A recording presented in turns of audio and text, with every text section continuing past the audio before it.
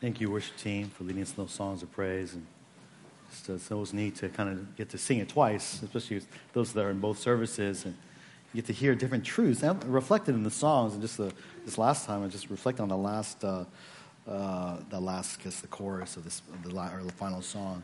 You know, we have nothing to glory in except for that which Christ has given for our souls. So it's that which is really Christ himself, his life. We boast in Christ. We glory in Christ. Nothing else. He alone. So that's kind of just a wonderful, profound truth. You know, we can glory in many things, but we, in this world, they think you might boast in, but really we have nothing to boast of except in Christ. So that's just a humbling truth. Well, take your Bibles. We look to the Word of Christ this morning as we examine the book of Titus chapter 1, verses 5 through 9, where we'll finish up our second part of this two-part message based from this text, verses 5 through 9.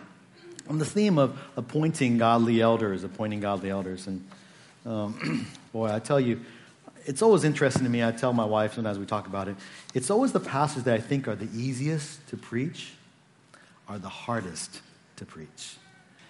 It's kind of, what does that mean? Am I being? It's just because it's just that when I come to this passage, I kind of know generally, particularly as a pastor and elder, I know generally what the subject is, but it is, as I studied it again this past week, it just really challenged my own heart. There are just moments where I just had to pause and just wipe away the tears as I repented, of the areas of my life that I still fall short of God's, and really just feeling the overwhelming inadequacy to be a shepherd of Christ's church.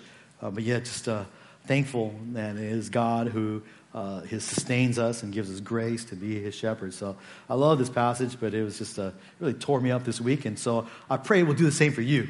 Okay, I pray the same will do for you. May it tear you up. May it challenge you. Even for those of you that may not be elders, many of you are not elders. You may not aspire to be elders of the church of Christ. But I would say that, especially in the bigger picture of Titus, that talks about the importance of doctrine, truth, or that leads to godliness. Where do we learn truth that leads to godliness? We learn that from our elders, our shepherds. And so it's important that we have godly elders, godly shepherds. So a church that doesn't have godly elders, doesn't have godly shepherds, it's going to be a church that doesn't have teaching, healthy teaching, that sound doctrine that leads to godliness. And you can almost guarantee wherever you find an unhealthy church, you can just look to the leadership and you'll find there is a lack, there's a shortage, or there's none godly leaders, godly elders of that church. I guarantee you that's what happened to that church because the leaders are given to guide the church. Well, so with that said, let's read the text this morning, Titus chapter 1, verse 5 through 9. And we'll focus today on verses 7 through 9. We looked at 5 to 6 last week. But I want to read the whole context of 5 through 9. It belongs together. So Paul writing to Titus on the island of Crete. For this reason, I left you in Crete, that you would set in order what remains and appoint elders in every city as I directed you. Namely, if any man is above reproach, the husband of one wife, having children who are faithful, not accused of dissipation or rebellion. For the overseer must be above reproach as God's steward, not self-willed, not quick-tempered, not addicted to wine, not pugnacious, not fond of sordid gain, but hospitable, loving what is good, sensible, just, devout, self-controlled, holding fast the faithful word, which is in accordance with the teaching, so that he will be able both to exhort in sound doctrine and to refute those who contradict. Let's pray. Father in heaven, thank you for your word again. We thank you that your word tells us and gives us much about the elders and the pastors and the overseers of your church. And Lord, we pray as we look at this subject, may your Spirit not teach us and fill us and bring us to an understanding of the meaning of this text, but Lord, also cause us to be convicted and challenged by its application. Lord, cause us for us to pursue these traits as our elders reflect them of Christ.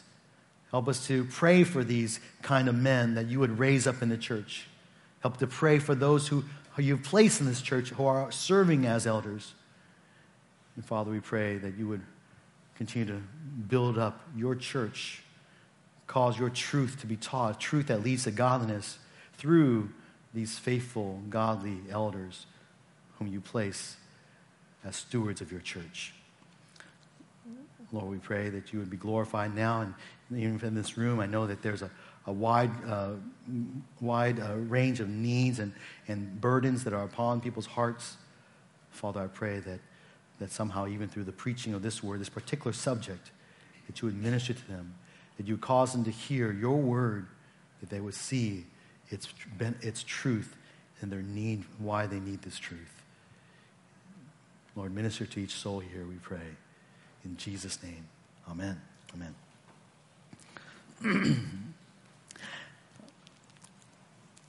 As one of the elders of this church here, there are often times when I feel overwhelmed by the ministry.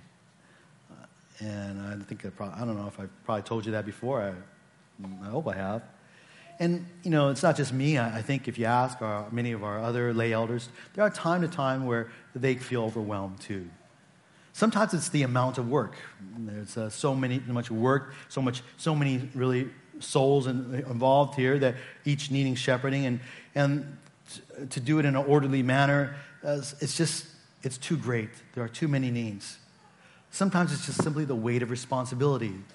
It's like the weight of responsibility of a father when you first, when you get married and then you start having children. You realize you're responsible for these lives. You can't just live your life any way you please. You actually have a charge, a responsibility to care for those under your entrusted to you by the Lord. Well, it's multiplied as a pastor, as an elder, because it's this bigger family. And sometimes we're overwhelmed by ministry because of sin. Sin, and it's always we're grieved because of sin, because whether it's in the life of one of our members or it's just our own sin. There's no elder in this church that doesn't feel inadequate for the task from time to time. It's probably the most common thing I hear when I ask men to consider being an elder. So will you be an elder, or will you consider to be an elder in training of this church? And most of them will say, well, I don't feel adequate. I don't feel qualified. Welcome to everybody in the rest of the world. All of us feel that way. All of us feel inadequate, unequipped, not ready for the task. And that's a healthy place to be, to tell you the truth. Because we know that the Scripture teaches that in our inadequacy, it is God who makes us adequate for the ministry. But sometimes when we talk about the weightlifter, you get us, my guards down. I can tell you how challenging and difficult the ministry is. I sometimes think, am I going to scare people away? Are they going to not want to be elders? Because it's too heavy to just let those other guys do it. I'd rather be a deacon, or a deaconess. I'm just going to chill. I just want to be a junior church teacher. Actually, that's pretty hard. Junior church teacher. That's tough. That's tough. But if God is calling him, if those whom God calls will rise up, will answer the call, and though they may feel wholly inadequate for the task, though there will be times they will feel overwhelmed, God will give the grace to make him adequate and sufficient for the task. He will stand not because of his own merits or his own efforts, but he will stand because of God. As we learn about elders this last week and this week, I just invite you to pray with me and pray with us that God would raise up more elders to come alongside, to share the load. I wish we had more elders alongside so that we could have a sabbatical for some of our elders, to give them time off. But I know that most of them probably won't take it because they'll look around, they'll look at the work, they say this is too much. If I leave, the weight is going to be carried on by the other remaining elders, and it is too much. So pray for them. Pray for us, the church. Now, as we study this topic of appointing elders of Christ Church, my aim in preaching this text is twofold. One is that we would prayerfully and seek to raise up more lay elders by the grace of God. It's God's will that would be done. But my aim also has included for us that we would grasp how this text should influence us as we look for what we call staff elders. Usually we call them pastors, though remember pastors are really elders. We've been looking for an associate pastor for a few months now. And so this passage, this appointing of elders based upon these qualifications should guide us through our process, our thoughts. It's what we should look for as we look at this text. First, second, and third in the man whom we want to call before we look at anything else in the man's life. Last week, as just a review, our outline for verses 5 through 9 was two observations concerning the appointment of godly elders in the church. And the first observation we talked about was just simply the need for elders. Verse 5 focused on that. Verse 5 tells us the need of elders, that there is need to set things in order in the churches on Crete. And young Titus was given the task to therefore appoint godly men, appoint elders in every city, that is every church on the island of Crete where there was a church. Now, the need for elders, after having established that, in verses 6 to 9, then, Paul would outline for us or detail for us the needed qualities for elders. He had already told Titus once before, at least what to look for in elders, but in verse 6 to 9, he repeats it in a sense. He's repeating what he had directed young Titus to do. He says, look for these things. Look for these things. And we learned in verse 6 that the overarching quality of an elder was that he needed to be above reproach. He must be a man who is above reproach in general. And this is not just something that he is to be in his general public life, but also and especially in his family life. The latter half of verse 6 talks about how he needs to be above reproach in his family life. That he needed to be a godly husband as well as a godly father. For Paul wrote in 1 Timothy 3 that if a man does not know how to manage his own household well, if he doesn't basically know how to care for his own family, how can he then take care of the church of God, which is really a bigger family, right? For the man who is faithful in little things proves himself to be worthy and entrusted with greater things with the church. This morning, as we study the remainder of verses 7 through 9, we will then see that this quality of above reproach in the elder of God has to be above reproach also in the church life. Now, verse 7 to 9 that we'll look at today could be qualities that we would hope are true in his work life, in his school life, in his family life as well, in his general life in public as a neighbor.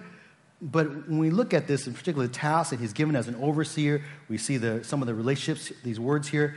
It is primarily reflected in church life. And as a church, when we observe men, we observe them primarily in our relationship with one another. How does this man relate to the church? How does he conduct himself when we gather together as a body? Then a more specific outline of these latter verses of verse 7 through 9, in which will be our outline today. Verse 7 through 9, we find 4 necessities of an elder who is above reproach in the church. These are the necessities of an elder, a man who is above reproach in his church life. These things make him qualified to be an elder. So we'll look then at these 4 points. Verses 7 through 9, we'll probably spend about equal time in each point. Well, Paul, in verse 7, will reiterate then that the elders must be above reproach. We mentioned this last week. He kind of repeats it. He says, not only that any man who wishes to be elder must be above reproach. In verse 6, it says, if any man is above reproach. But here in verse 7, it says, for the overseer must be above reproach as God's steward. Notice, and that's the point number 1, that the motivating factor for why a man must be above reproach is that he must understand that he is God's steward. He is God's steward. This term, notice that Paul has changed from the term elder to the term overseer here in verse 7. Now, overseer in some of your translations, especially like the older translations, will translate it as bishop. And if you heard this term bishop, perhaps you've come from a tradition where there are bishops, and there are some denominations where a bishop is not a pastor, but a bishop is someone who oversees a group of pastors. He might be oversee a region of local churches where there are a bunch of pastors there, but that bishop kind of has hierarchical authority over those other pastors or shepherds of church. Now that is not what the Bible teaches. We understand, maybe I understand that kind of function, I can organizationally, but that's not how the term overseer or bishop is used in the Bible. The overseer here is the same as the elder, is the same as the pastor. These terms are all interchangeably used, which we mentioned last week. Elder emphasizes the man's age, his wisdom. Pastor emphasizes his responsibility for the flock. Overseer emphasizes his task. This is what he's called to do. This is his task as an overseer. It's his basic task that the elder or overseer has. The verb to oversee means to look at something, to take care of, to see to something. It encompasses all that the elders are to do in watching over the church that has been entrusted to them. Again, this above reproach, we mentioned it last week, but for the sake of those who were not here last week, what does it mean to be above reproach? To be above reproach means that one whose character cannot be called into question, that he's above being reproached or being called to be condemned for some sin in his life that is ongoing sin. No one can raise any legitimate accusations against him. Now, having said this, doesn't mean that he's sinless. There's no one who's sinless except Christ. Only Christ is. But he's a man who, when he does sin, is sensitive to it. And he's vigilant against it. He's quick to repent of it.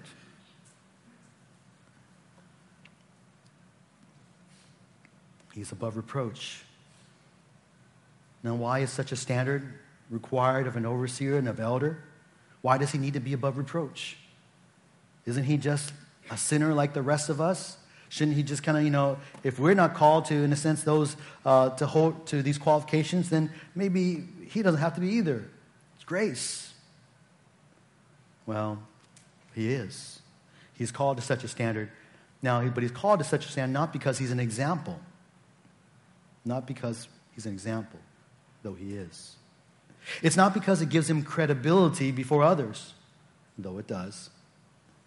But he's called to be above reproach. It is expected of him to be a reproach because, the text tells us, he is God's steward. Because of who he belongs to, of his role before God. He is a steward that answers to God. Now, this word steward is a household, a family term. The steward was often a slave in those days. Actually, many people were slaves in those days. But a steward was a person appointed by the master, the landowner, to administer the master's estates, his lands, as well as his family, his household, as well as including his workers. So you can see this steward was a very important place in the household. He was number 2 in the family. He answered directly to the master. He had full powers granted to him by the master. He could basically conduct himself with great freedom. And he answered only to the master for how he conducted himself. And we see this term used much in the Gospels, particularly by Jesus in several places. But overall, when Jesus talks about the steward, when he mentions the steward, the overarching kind of qualification or the trait of a steward is that he must be faithful and trustworthy. And if you're going to give someone, if you're going to trust someone with all your stuff and all your family, you want that person to be trustworthy and faithful, right? When I hand off my baby to you, I see you as a trustworthy and faithful person.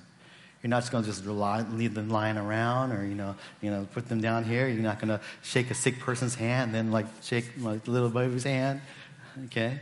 You're not going to do that because you're trustworthy and faithful. You're a good steward. But the fact is, This steward is what an elder of a church is to be.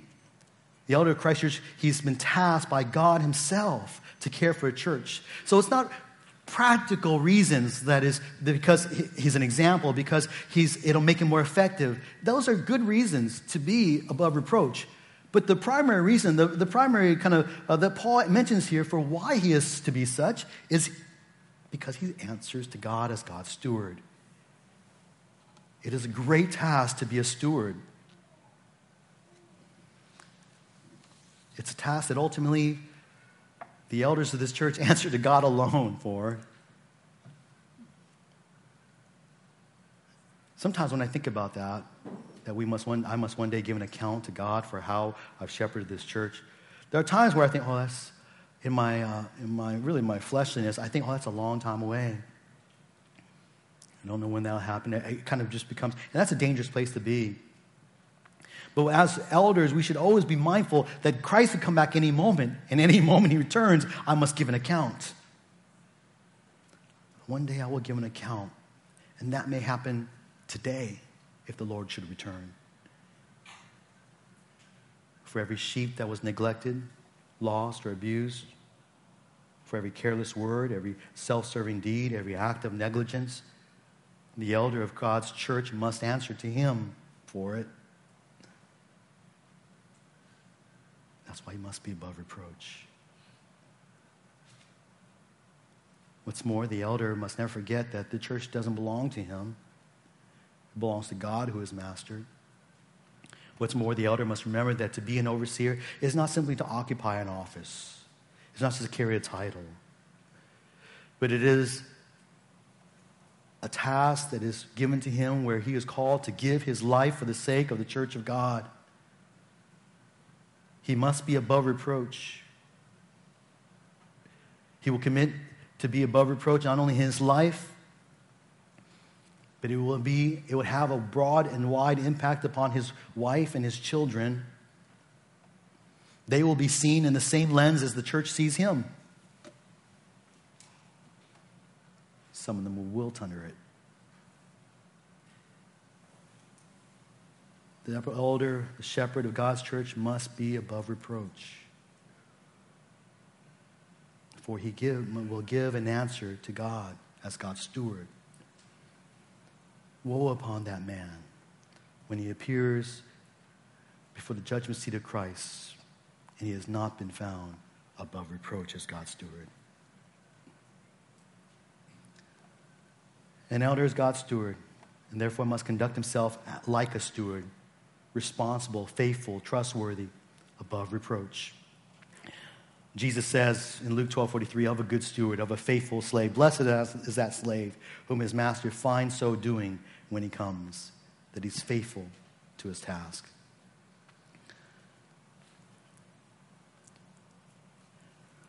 So then, that's our first point, that the man is to be above reproach because he's God's steward. Then we further ask, what does it look like then to be above reproach in the church? In the remainder of verse 7, Paul describes what a man above reproach must not be.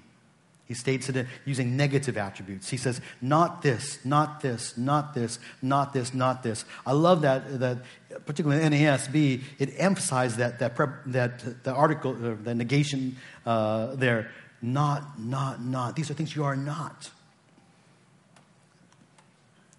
There are 5 attributes mentioned here. We find them paralleled in 1 Timothy 3, chapter 3, verse 3. And as we look at these attributes, we could summarize them under one term.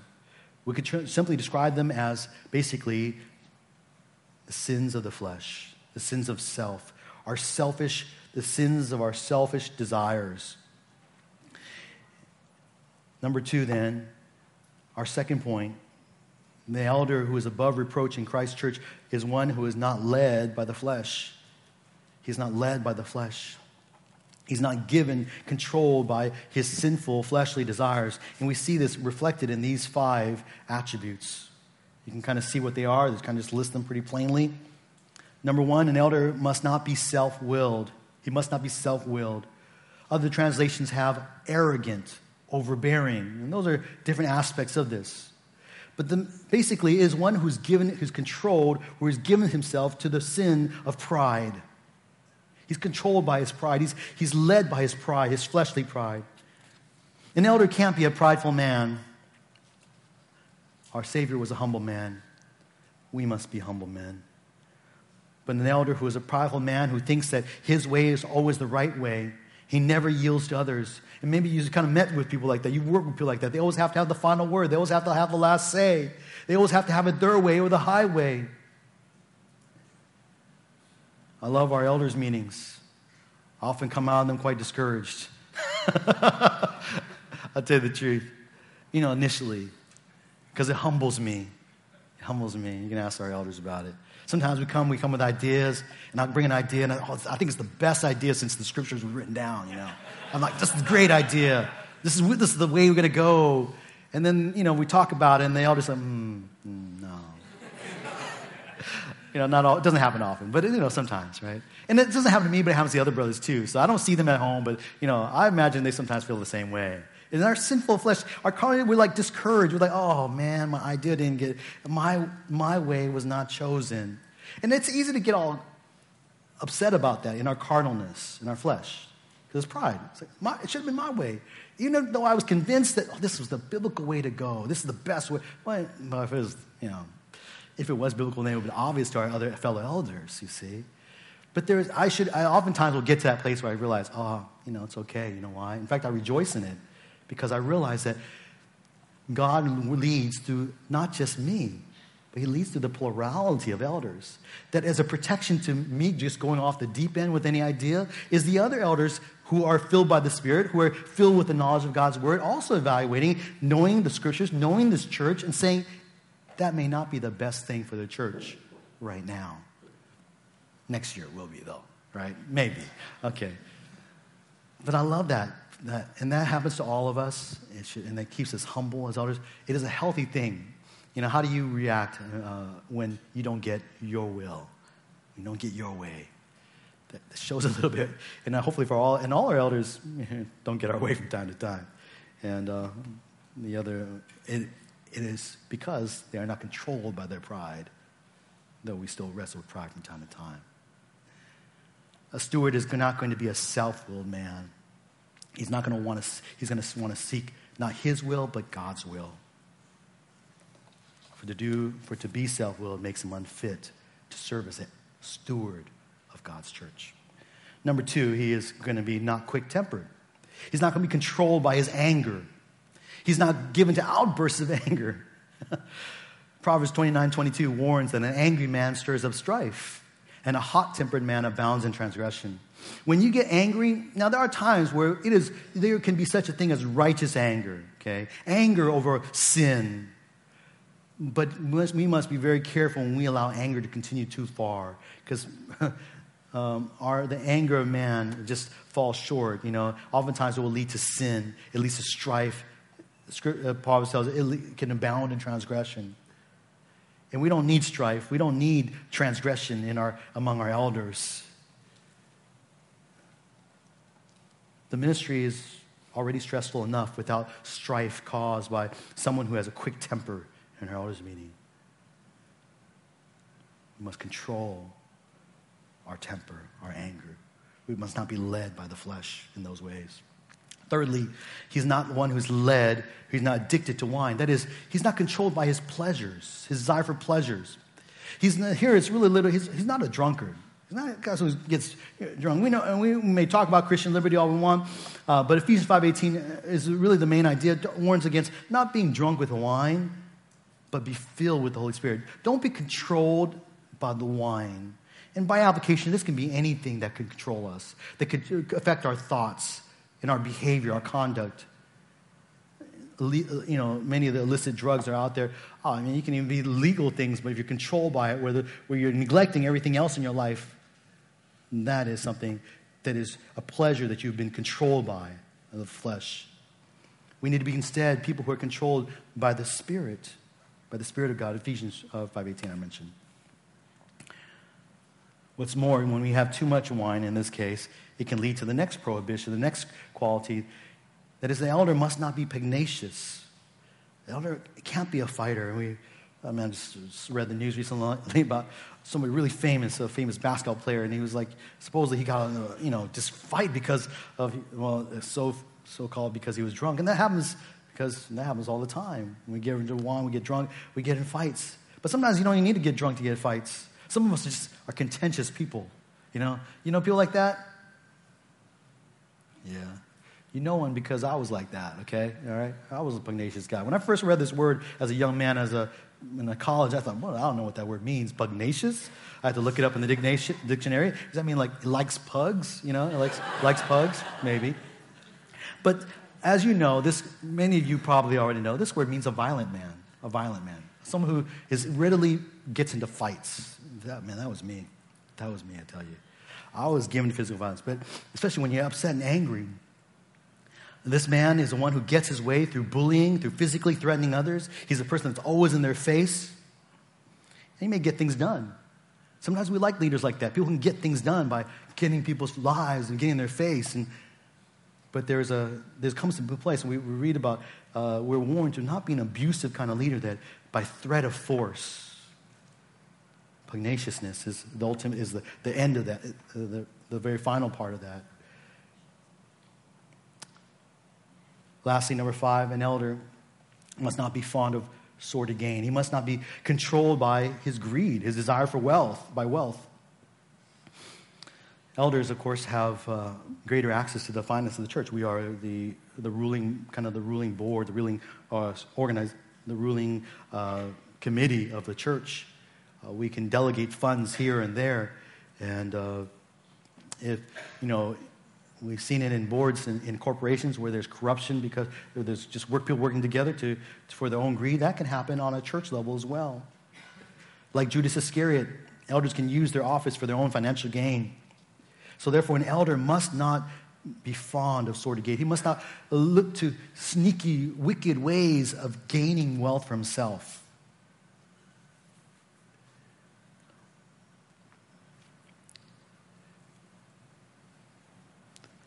These are the different aspects in which ways that men and women, by the way, right, can be controlled by the flesh.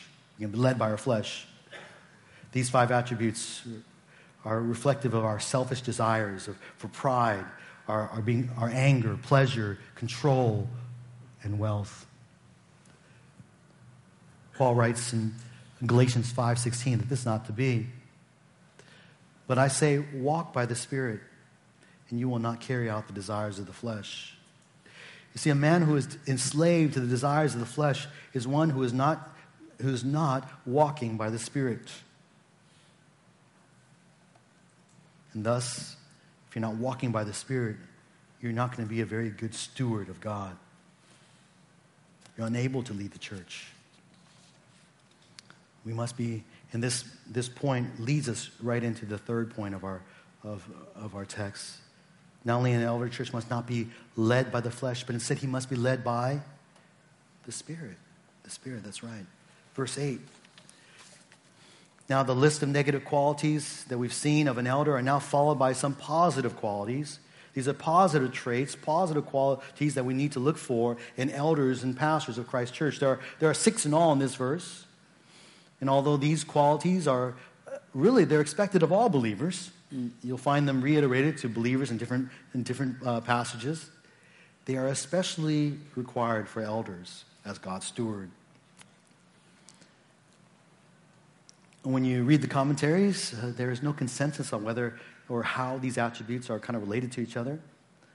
But as I look at them, I believe that they are primarily reflective of the heart attitudes of a man. The heart of a man. What's on the inside? What is his mind? What is his soul? What does his heart think about? What are the attitudes of his heart? What are the passions of his heart? The desires of his heart? And I believe that this is what these attributes are focused upon. Just as God looks at the heart, he doesn't look at your outward deeds until he looks primarily for a man after his own heart. Of course, that heart will reflect in deeds that God would expect us to manifest. But these are primarily heart attitudes, first and foremost. But they do result in actions, outward actions. So let's look at then these attributes of one who is led by the Spirit. Number one, he is going to be hospitable. An elder must be hospitable. Literally, this is a lover of strangers. You love strangers, you know. And this is, what's more, this is not just something asked of elders, it's asked of all believers. 1 Peter 4:9 says, be hospitable to one another without complaint. It's interesting. It seems he's writing to churches, to believers who would already know to one another, but he's telling them to be hospitable to one another. He's telling them basically to love the strangers among them. Basically, among believers, they are to love those who are unfamiliar with them, strangers. Now, this would have been particularly applied in those days because of the dangers of travel, the poor condition of inns, and the many Christian, well, if you will, refugees that existed in that time due to persecution. It made it essential then for Christians, and especially elders, to show kindness to strangers who would come into their towns, who would join them. Inevitably, too, these would join them in their places of worship, which happened to be, in those days, what? Their homes. Their homes. So when you welcome them, you would welcome them not only to worship with you, but they would share meals together. If they didn't have a place, they would offer them a place to stay even. Nowadays, travel safety and resources have changed, obviously. But the necessity of showing kindness to strangers, especially believers who join us in worship, is still important. It just may look a little different. We expect the elders of a church to be welcoming of strangers. Because he sets the example for the rest of us. He must love strangers. An elder also, not only does he love strangers, he welcomes people into our midst, but an elder is also going to be one who loves what is good, who loves what is good. His desire for those things is for those things that are inherently good, morally good. He's one who basically lives Philippians 4:8. Philippians 4:8. I'll put it up here for you. Paul writes to the Philippians, finally, brethren, whatever is true, whatever is honorable, whatever is right, whatever is pure, whatever is lovely, whatever is of good repute, if there is any excellence and if anything worthy of praise, dwell on these things. Think about on these things. Meditate on these things. Applications, pursue these things. An elder of a church is going to be one who pursues good things, you know. He's going to like good things. These will be his desires. You'll find it that if you go to his Facebook page, you'll find he likes Jesus Christ and the Bible and heaven, you know, those kinds of things. Okay. Don't get, you know what I mean. He's going to be passionate and pursue the things that are good. He's going to try to sanctify the things of this world, even the things that are secular. He's going to see it in a sanctified manner because he pursues and he loves what is good. Thirdly, not only does he love what is good, but the elder must be sensible. He must be a sensible man. The term is translated in some of your Bibles as self-controlled and sober-minded. It describes someone who is basically prudent, thoughtful. He doesn't do things at least do things important on a whim or without careful thought. Interesting, this word is used in total 4 times in the New Testament. 3 of them are here in Titus. Here, and then 2 other places in chapter 2, verse 2 of older men, and chapter 2, verse 5 of younger women. So we see that this idea of being sensible applies to everyone in the church. We all must be prudent and thoughtful in our minds. Sensible. An elder of a church cannot be careless. He must be responsible in his thought. Fourthly, he is going to be someone who is just. When I hear the word just, I don't know about you, but I think of the term, he's fair. You know, like justice, you know, fair. I think about fairness. But really this word is a word that means something that is upright or righteous. An elder basically then is one who lives in righteously. He lives in accordance with God's commands, with God's law. And in so doing, he upholds God's standards for treating others. And that does include treating people with impartiality, as James teaches us, with fairness. But don't just, when you hear an elder must be just, you think fair. No, an elder must be righteous in his life. He must be one who obeys and lives in accordance with God's law. Fifthly, an elder must be devout. Some of your translations have holy here. It was used in the Septuagint of those who are basically pledged to obedience to God. They would pledge themselves to obedience of God. And so this idea then is really one who is committed to the obedience of God. Not only is he's righteous in life, but he's committed to it. He's committed to being a holy man, a devout man. Sixthly, an elder must be self-controlled. Some of your translations have discipline here. Though these two terms, self-control, discipline, they can convey the wrong idea here completely of what God is asking of the man of God. And this is simply not about basically someone using their time wisely, being someone who's very regimented in the use of the resources or their time. They're disciplined, we say. Look at them. They get up at 5 in the morning and they go to bed at a time. They use their time. They block out their time. They're just so good at using their time. It's not the idea here. What's more, it's not that the idea of we control ourselves, the self controls ourselves. Really, is the idea of that we must control ourselves. But it's not we who do it, but by the Spirit of God who enables us to control the self. It's the Spirit of God at work in us that controls our fleshly passions and desires. Galatians 5:22 and 23 teaches us that when we are walked by the Spirit, the fruit of the Spirit among these things is self-control. That's our same word. That's the Spirit of God who produces self-control in us, the control of our fleshly desires, our fleshly pursuits and passions. So taking then together all these attributes, these 6 positive qualifications of an elder, reflect then one whose life is controlled by the Spirit of God. Instead of following after his own passions and desires, he follows after the passions and desires of the Spirit. And his attitudes and his actions will reflect it. There's one final quality here that we find in this text. One final quality of an elder that Paul will elaborate and spends a whole verse elaborating on it. It's kind of funny. Verse 7, he quickly shoots out 5. Verse 8, he shoots out 6 of them. But in verse 9, he takes his time in drawing out this one single qualification. And from this qualification, we get our 4th point of an elder. And the necessity of an elder who is above reproach in the church must be a gifted teacher. He must be a gifted teacher, the one who faithfully teaches God's word. Verse 9 says, holding fast the faithful word, which is in accordance with the teaching, so that he will be able both to exhort in sound doctrine and to refute those who contradict. Now, in contrast to the previous qualities that describe the elder, all of those other kind of attributes, if you look at them and kind of look at them lexically, grammatically, they were either nouns or adjectives. But it's kind of interesting because here in verse 9, this quality is described in terms of an actual Greek verb.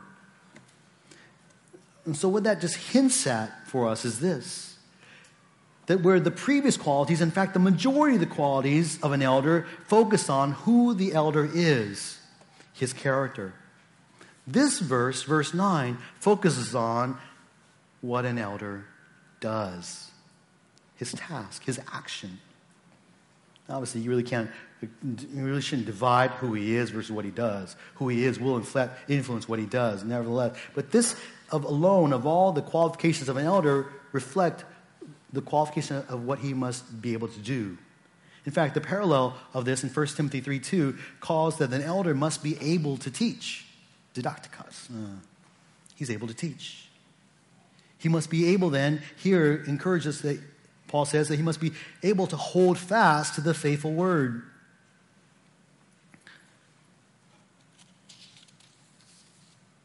The verb holding fast means to basically, just what it conveys, to take hold of something, to cling on to it.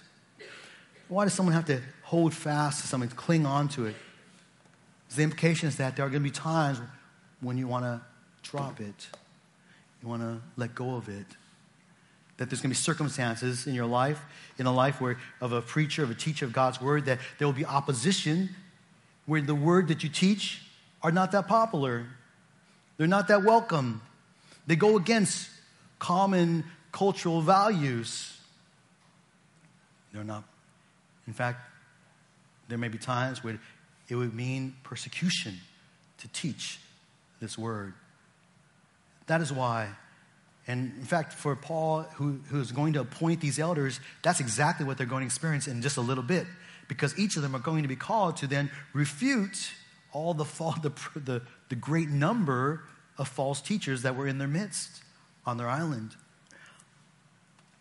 And they would face difficulties. They would be tempted not want to hold fast to the faithful word.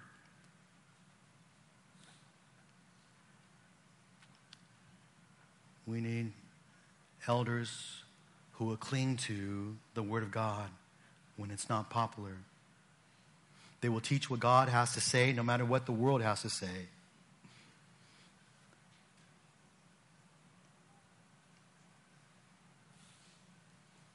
They will teach it in season, out of season.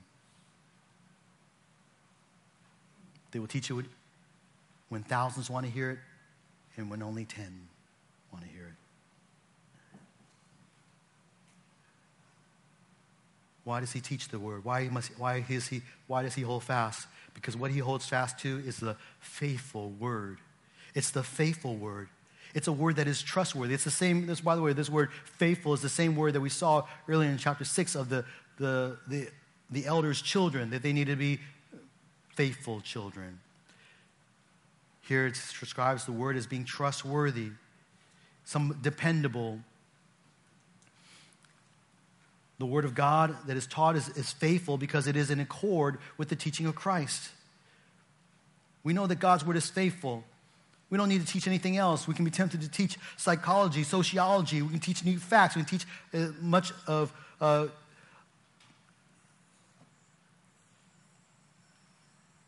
popular culture, Instagram tags. The latest hip-hop raps. What we need to teach is the faithful word. Okay? That's what God's people need. Other stuff is just to amuse people, to tell you the truth. Now, there's room for some of that. But our primary thing is we hold fast is the word of God, the faithful word of God, which is in accordance with the teaching. And by the way, you're like, people are like, what teaching is this? Well, there's only one teaching. It's the teaching of Christ. It's the teaching. That's what the man of God, the elder of Christ Church, is going to hold fast to. He's going to hold fast to sound doctrine, to teaching this faithful word. And as such, and when he's faithful, when he holds fast to the faithful word, he'll then be able to accomplish a twofold purpose. First of all, he will be able to exhort in sound doctrine. He will encourage the saints to understand and to live according to the doctrine that is sound. This word sound is a word that basically means healthy. And it's not necessarily that the word itself is healthy, but the word produces health in those who hear it. The elder teaches the faithful word and exhorts in sound doctrine, the sound teaching, instruction, because he knows that this word is the milk and the meat that which the people of God need to grow healthy and strong. You will not grow from me feeding you anything else.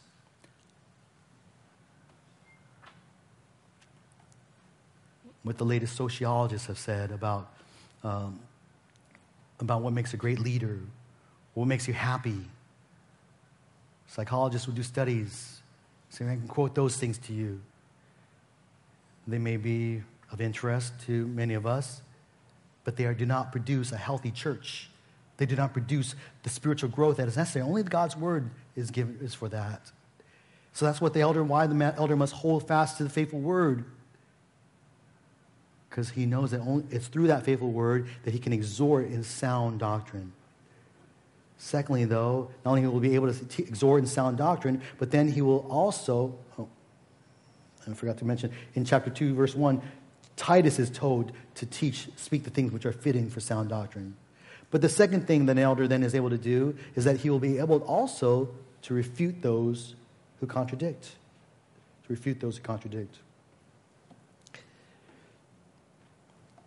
He must be able to correct and rebuke those who teach aberrant doctrine. And if he doesn't hold fast to the word, he's not going to be able to teach, correct those who teach heresy. In fact, verse 10 through 16, which we'll look at 2 weeks from now, describes the many false teachers that were in the midst. Many rebellious men were there. And they were upsetting whole families. And I believe that might mean the whole churches. So the Cretans and the elders that were going to be appointed had a big task ahead of them. But that's why he must be above reproach. That's why he must be a gifted teacher who holds fast to the faithful word. As we examine and look for elders in this church, this qualification of being a gifted teacher is one of the most easily to identify. It's easy to identify. All we need to do is listen to him teach. Give him an opportunity to preach, or give him an opportunity to teach Sunday school class. Listen to him in a small group, Bible study. Give him an opportunity to lead a small group discipleship, or even one-on-one discipleship, a counseling opportunity. And you can just observe from that whether a man is able or gifted to teach. You can usually tell, particularly when they're preaching sermons or teaching lessons, you can tell within 2 or 3 sermons, probably. But I would have to add, though, and say that not every elder must be good at preaching. To stand here from a pulpit and proclaim God's word. Some may teach well from the pulpit. Some may excel at teaching in smaller classrooms, like our Sunday school classes, like our fellowship groups. Some will excel not in these bigger public groups, but in smaller groups. They're great Bible study leaders. They ask great questions to draw people to the truth. Some of them are just excellent one-on-one disciplers, counselors. They're insightful in listening to a person's problems and their circumstances, and being able to give then word counsel from the scriptures to teach them what they need to change and how they need to live a life more in accordance with God's word. So it would be a mistake for us to just line up all our elders next week, the next couple weeks, and just have each of them preach from here. Say, oh, well, that wasn't a good sermon. Well, some of them will probably preach good sermons, but not all of them. And so, they're not qualified. That's the wrong thing. You must examine them. Are they able to hold fast the faithful word? And we will all be skilled in teaching in different circumstances, different settings.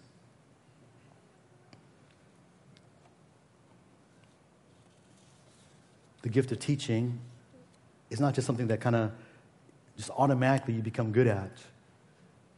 It must be developed. Though it's a gift of the Spirit, it needs to be developed. And I encourage all of you that aspire to the office of overseer to seize the opportunities to teach God's word. Teach junior church. Teach junior hires. Oh, those are good places to learn how to teach. They'll tell you, they'll be honest when they're bored.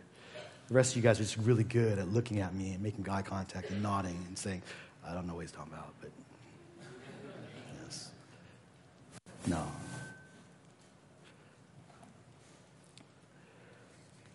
Well, these are the qualities of an elder of Christ Church. He needs to be above reproach because he is first and foremost God's steward. He answers to God. He knows that he's going to give an account. And he's going to be one who's not characterized by being led by the flesh. He's not controlled by his desires, his pride, his anger, his desire for control or for wealth. Instead, he's a man who's controlled by the Spirit. He's full of the Spirit. And it will show that he's full of the Spirit because of the things that are his passions, the things that are of his heart, the things that he loves. He loves strangers. He loves the things that are good. He'll be hospitable. And much more, he'll be one who is gifted to teach, who will teach God's word faithfully. He'll hold fast to it even when it's not popular. He'll tell you the hard things. Man, I was walking through one of our classes today. I won't tell you which one, but I was listening to one and I said, man, that elder is teaching some hard things today. I thank God for that. I said, wow, praise God. Teaching some hard things. Because he knows that those things, these truths are for sound doctrine. They lead to a healthy church They lead, they silence those who would teach error in the church. So pray for such men, that God would raise them up. Thank God for such men, that He has already placed them some of these men in our midst. Pray for them because the work is great. The load is heavy. You know, there are days when it gets really heavy that I just wish I could switch jobs with our brother Tim Louie. You know, I mean, he does hard work. Don't get me wrong, Brother Tim. You do hard work. I've done that work before. But just to vacuum the church, you know, if I could just vacuum dirt, if I could remove all the sin of the church, like vacuuming the dirt on the carpets. Oh, that'd be so nice. And to tell you the truth, dirt don't bite back.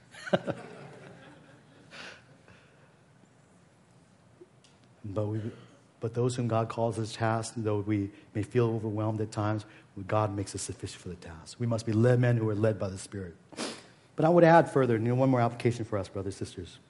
As we apply this to our search for another pastor, English pastor, we've had one candidate come in already, and we'll eventually have another candidate come by. But I hope you can see how this text really should influence our search. It really should.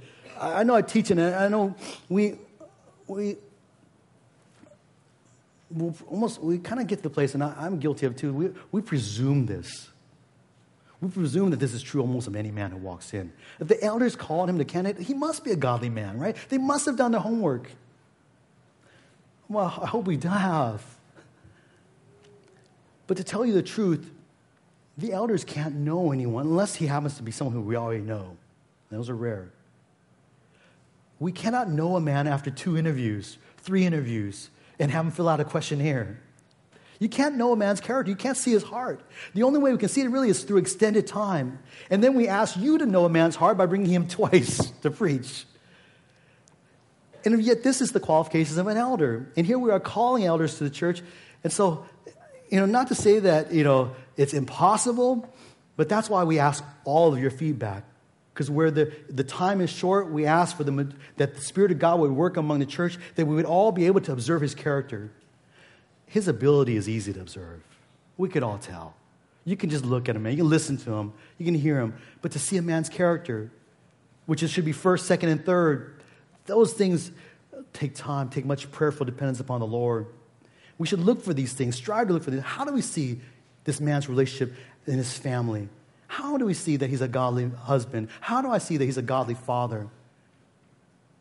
How do I see this man as being a man who's above reproach? Is he a good steward? How is he a good steward of Christ's church?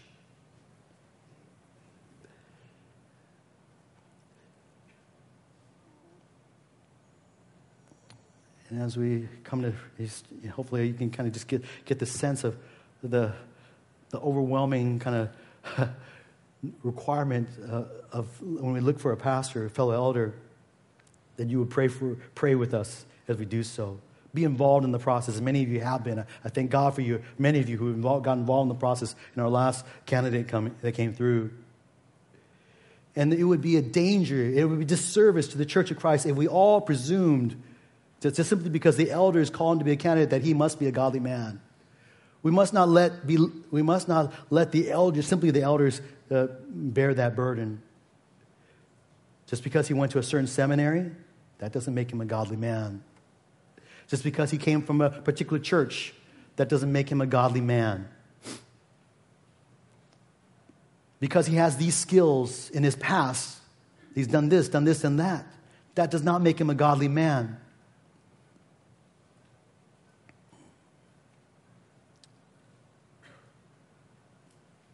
Only God, His Spirit, makes this man godly. And it will manifest in his attitudes, reflected in the countless tiny actions of his life, most of which go unseen in his life. We must depend upon the Lord. We must really pray that God will bring His man to this church, that He will confirm through our hearts, through our corporate witness, as well as through the wisdom of the elders, that man will be the man who will lead and come alongside this church. So, these are the men that God is going to raise. Let's look for such men. Let's pray for such men. Let's strive to be such men, brothers. Let's pray.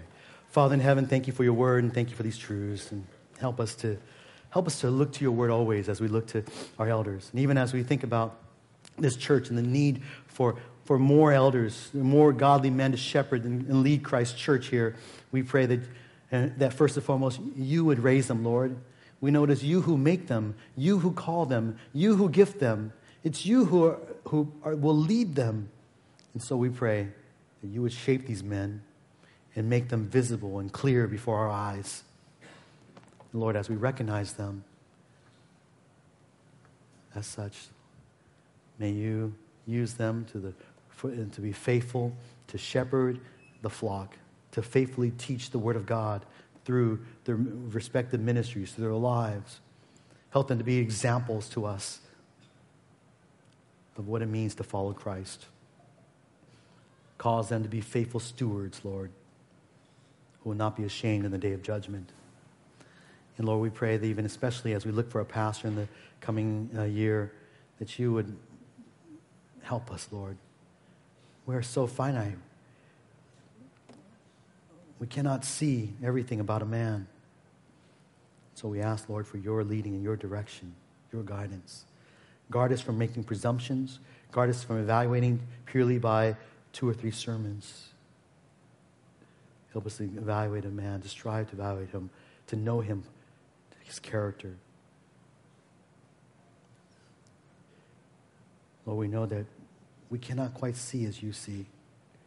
But Lord, help us to strive to see as you see, to look at the man's heart, the man who is above reproach, man who's not led by his flesh, but led by your Spirit.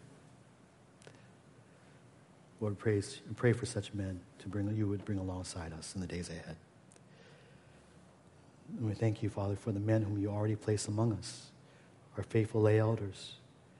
Lord, I pray that you sustain them, cause them to stand, to hold fast to the word,